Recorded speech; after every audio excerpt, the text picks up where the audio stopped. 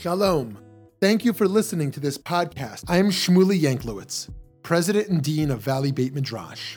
Here at VBM, we strive to bring you only the highest quality of Jewish learning, bringing pluralistic and innovative Jewish programming to the Jewish community that craves substance and insight is our passion, but we cannot do it alone.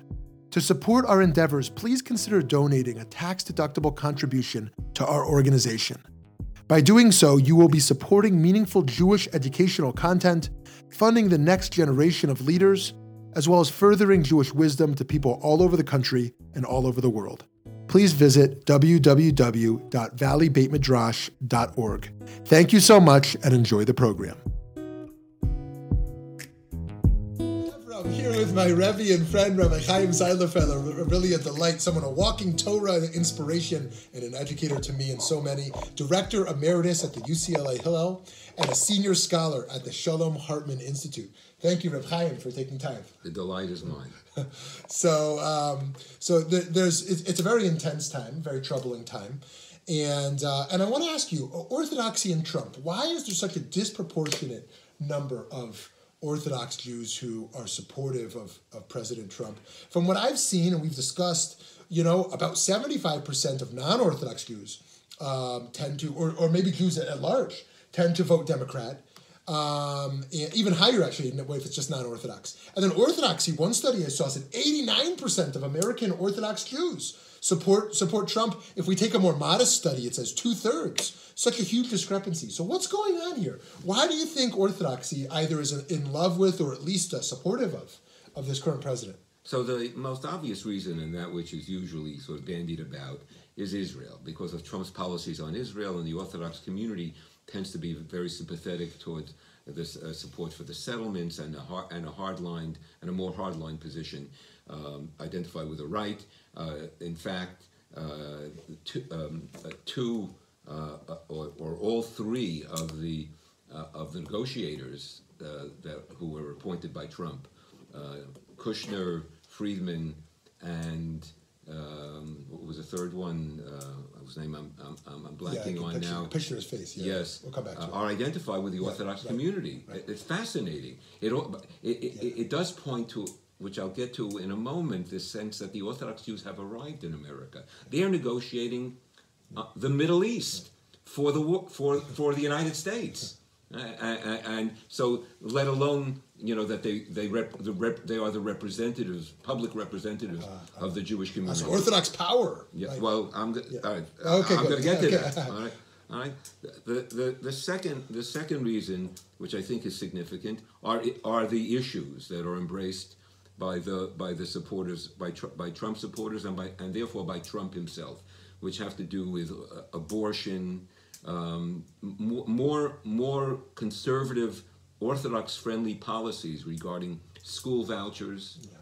And let's not ignore the fact that Orthodox Jews still are disproportionately located in what we used to call the inner city, in proximity to other ethnic groups. And they carry with them a certain resentment or certainly distancing from those groups. And resentment has built up between them. We saw that recently in the attacks, the anti-Semitic attacks, and actually the murderous attacks against ultra-Orthodox Jews, which is something sort of seems to be novel to us. And so there is a great wariness about multiculturalism and about the fact that the Democratic Party has leaned so far in the direction of the ethnics. And so the Republican Party, in many ways, is redemptive in terms of its distancing from the ethnics, from even on the immigration issue, which is such a painful issue to see Jews who oppose asylum seekers. But it also shifts them from minority to white establishment.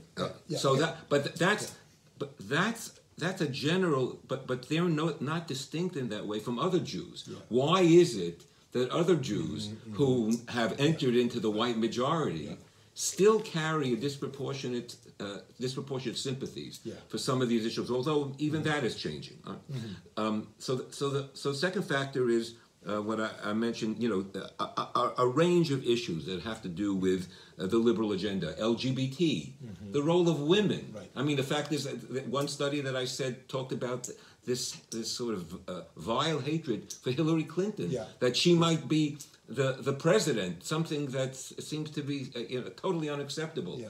For, in terms of the domination, the legal and authoritative domination of a woman. I have to tell you this point. I met a Hasidic Rebbe. He didn't know who I was. I said, I have a shayla right before the wedding. I said, who should I vote for? He says, I don't get involved in such matters. I said, really? I need the Rebbe's advice. Who should I vote for? He says, here's the one piece of advice I have. You don't vote for a woman. Don't vote for him. That was his advice. I couldn't believe it. I was shocked. I said, "Oh, this holy moment." So you see that all the social changes that are taking place, that are being, championed by the Democratic Party, and what championed by Obama. Yeah, right. They're overwhelming. It's in some ways, I myself marvel at the fast pace.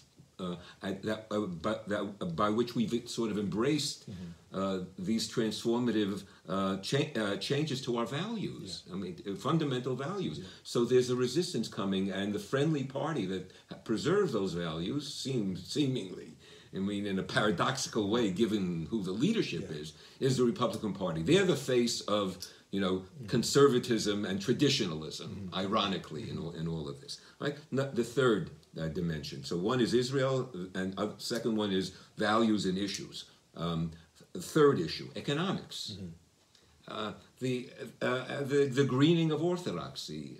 Orthodox Jews, modern Orthodox Jews in particular, in the Pew study, were described and identified as the group earning more than any other group of identified group of Jews. Yeah. Now, it's also true that modern Orthodox Jews use the money regularly for day school education.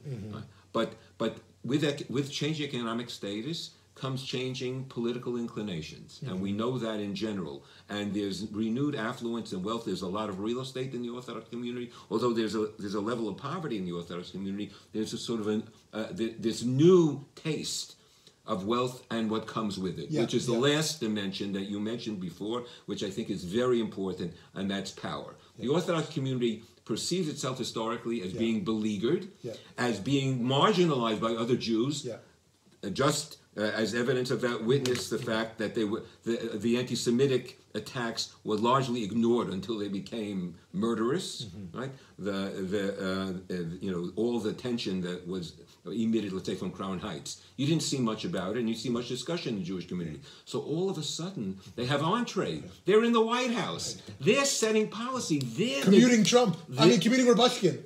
They're the Jews they're the face of Judaism to the public, and they're the Jews that that the leadership wants to embrace, and that the leadership touts. How could they resist this temptation to be seduced by power? And boy, have they run with it, and allow themselves, it seems to me, to be exploited and corrupted in the process, because that's the consequence of being bought off by power. Yeah, right. Okay, so there's so much... And there's where I have a little Torah, but we'll come back to that, so there's a lot to unpack there, but just to pick up the Israel piece, what's your response to those who suggest, how could you possibly be opposed to the president? Look what he's done for the Jewish people. Look what he's done for Israel. What's your response to that? First of all, I don't believe that he does anything for anybody else. He does things for only one person, that's himself. It all has to do with self-promotion. So there's nothing, I mean, you could say that the policy is helpful, they perceive it as being helpful to the Jews, but it's not him. I don't know how people don't understand that what we have is the narcissist in chief. And it's an extreme version of that. It's more than that.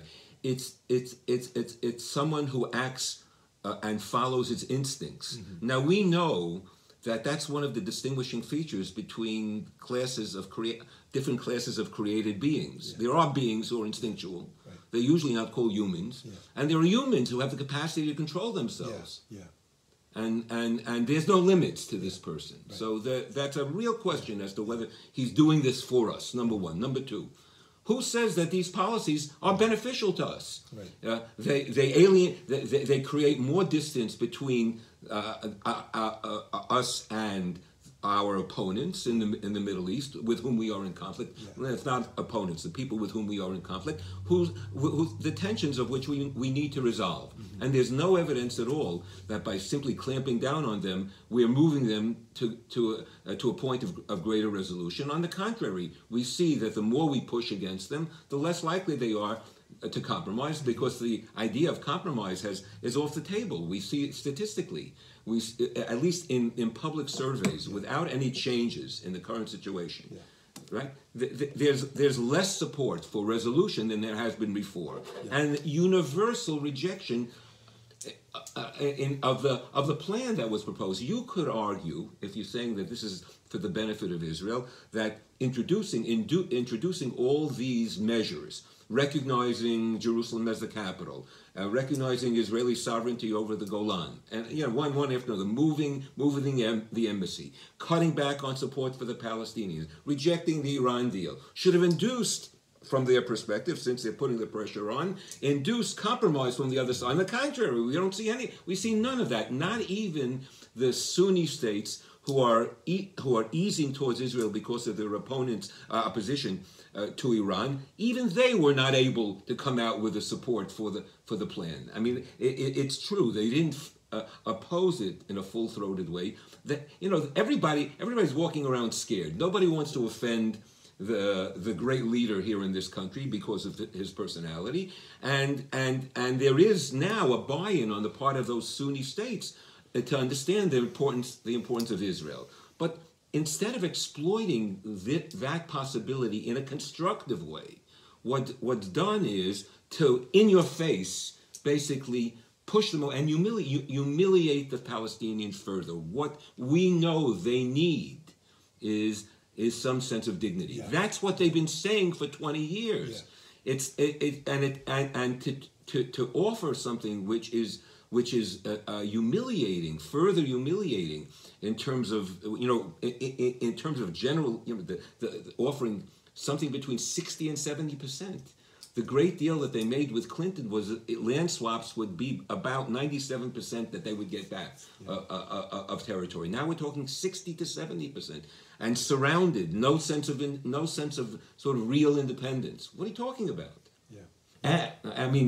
And furthermore, by implanting this idea that you're going to plant Israeli enclaves within, what you're doing is, instead of there being, which everybody says you need is a disengagement, it's a re-engagement in the most intense way, where Israeli soldiers will be part of the landscape of this new Palestinian state. I mean, I asked myself, what they take before they propose this plan.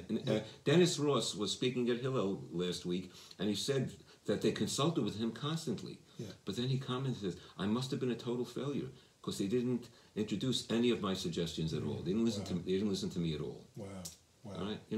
And Dennis is a measured guy. Yeah.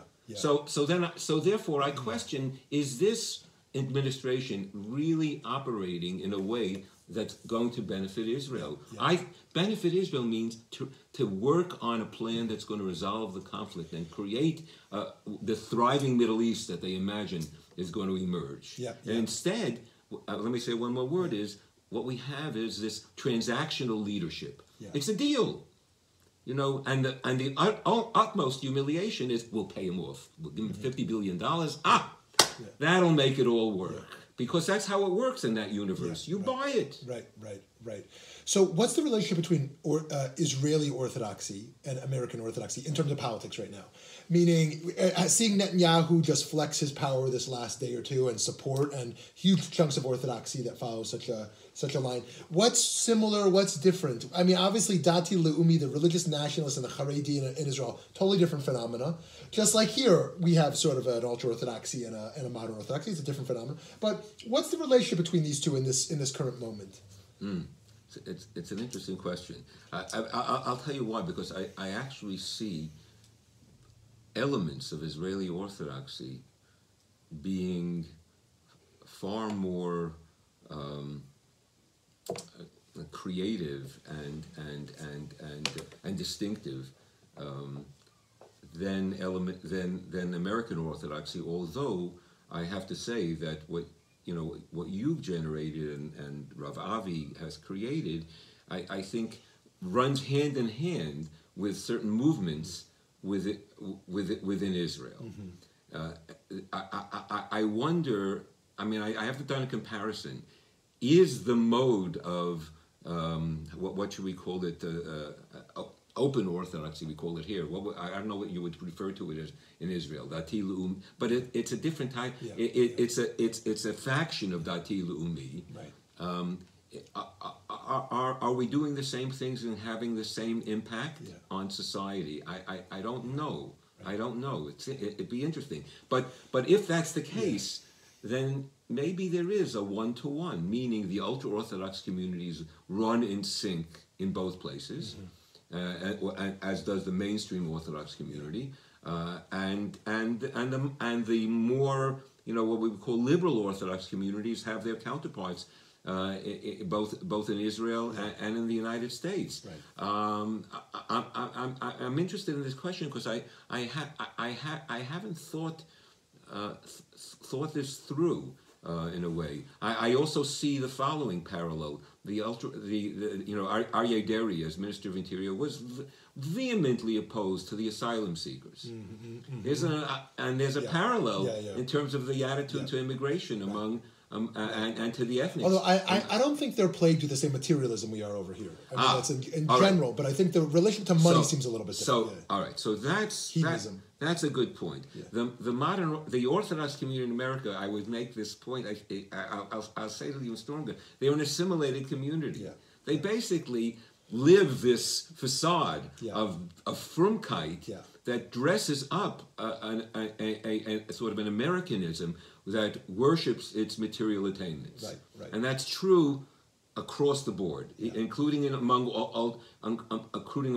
ultra-Orthodox Jews. Yeah. So there's a good question to ask, because I'm wondering, in Israel you have manifestations of spirituality that I think are in many ways more poignant than what you have here in the United States among Orthodox Jews. Yeah. Okay, so my last question is to get back to that Torah you were going to share. But one reflection on the realm of Torah that I have just before your Torah mamish is that it seems like Torah's been ghettoized in Orthodoxy. That it's not about life and society anymore, right? That actually what forms our politics, it's either Das Torah, some Rebbe said we should do this or that because that's what's interest for our community, or self-interest. I don't see this realm of creative, Torah discourse as it's applied to what the socially just society, and I mean I don't see that emerging from Orthodoxy. So what are we talking about? Tzitzis. We talk about like muksa. Not to downplay the ritual dimensions, but it's like it's not about. I mean, in Israel much more so. Maybe it's about society. But over here, you don't see that discourse. Have you heard any great Orthodox Torah on immigration policy? There's very little. Right. Yeah. Saul Berman. Yeah. Yes, exactly. That's why I heard it also. Yeah. Okay. So I wanted to say something that we missed in this, and that is that certainly among modern Orthodox Jews, a long time ago, abandoned, I would say, what we would call this broader sense of religiosity for commitment to Israel as a central mode of expressing their religiosity. Israelism. That and the evidence for that is that the holiest moment in the modern Orthodox tefillah on Shabbat is the moment of tefillah l'shlom hamdina, the prayer for the state of Israel, because only then are people quiet and they stand and they stand reverentially and participate. All right, so that's kind of troubling, but it also, it seems to me, for that segment of the Orthodox community that made that into their sort of central focus of devotion, it answered a problem for them, which is how to be religious in the modern world, because they're really not, they haven't grappled with the issues of religiosity exactly the same, but it's much deeper. How to be a religious person in a world that's so different and we have so many options, and how do you transform that world into a place of holiness by engaging with that world, not by, they don't know how to do that, and they're not being taught how to do that. Right. as Jews, Yeah. right? And so they've come upon a domain where they can devote their Jewishness and see in it a fulfillment of God's will. They don't see a fulfillment of God's will in their spiritual behavior. They see God's will represented in the power and the attainment of the state of Israel. Right. Yeah. So the Torah is our teachings from Pirkei Avot. I think very simple teachings. So I'm going to quote a few teachings. Snat HaRabbanut, all right, and their Rabbanut really means domination. Yeah. To hate the idea that you're going to dominate other human beings. Right. I mean, Makorekan. Yeah. We want to sustain our domination of other human beings. And because we fought for this, so we have a right to, we need to control this. Right. But it means it's not just control of the land; it's a control of the people. That orthodoxy has an inside to the White House and doesn't use that to get kids out of cages. Right. That you just bow to the authorities. So that dominate. Yeah. Right. And the next teaching was Al Titvadal LaRashut. Don't cozy up to the to the authorities, or make yourself known in this way. I mean, which is further elaborated in the next parak in Pirkei Avot by Rabban Gamliel. Hevei zehirin barashut she'ein makrivin la'adam ela letzorech atzman. I mean, it's a precise description of my accusation regarding this government. Ein mekarvin, la'adam. They don't get close to you unless only for their own reasons. Yeah. And when if it's something that and they benefit from it, but they don't help someone when you're really struggling when it's for your benefit. Mm-hmm. So be careful here. There's something really false about this about this attachment, and very profoundly corrupting to our self-understanding as Jews, who from an early point in our history understood the need to stand in opposition to evil and corruption, and to be wary of the arbitrary display and deploy of power by governments from whom we suffered historically. Where's our wisdom? I want to know where our wisdom is. We sort of abandoned wisdom because we sold it, bavur, what do you call it, for 20 pieces of silver or 30 pieces of silver, whatever we're accused of doing. And we lose our birthright as a result of that. Okay, shkoyach. Friends, make sure to invite Reb Chaim Seidler Fellow to your community, one of the most insightful Torah educators I know. Thank you so much.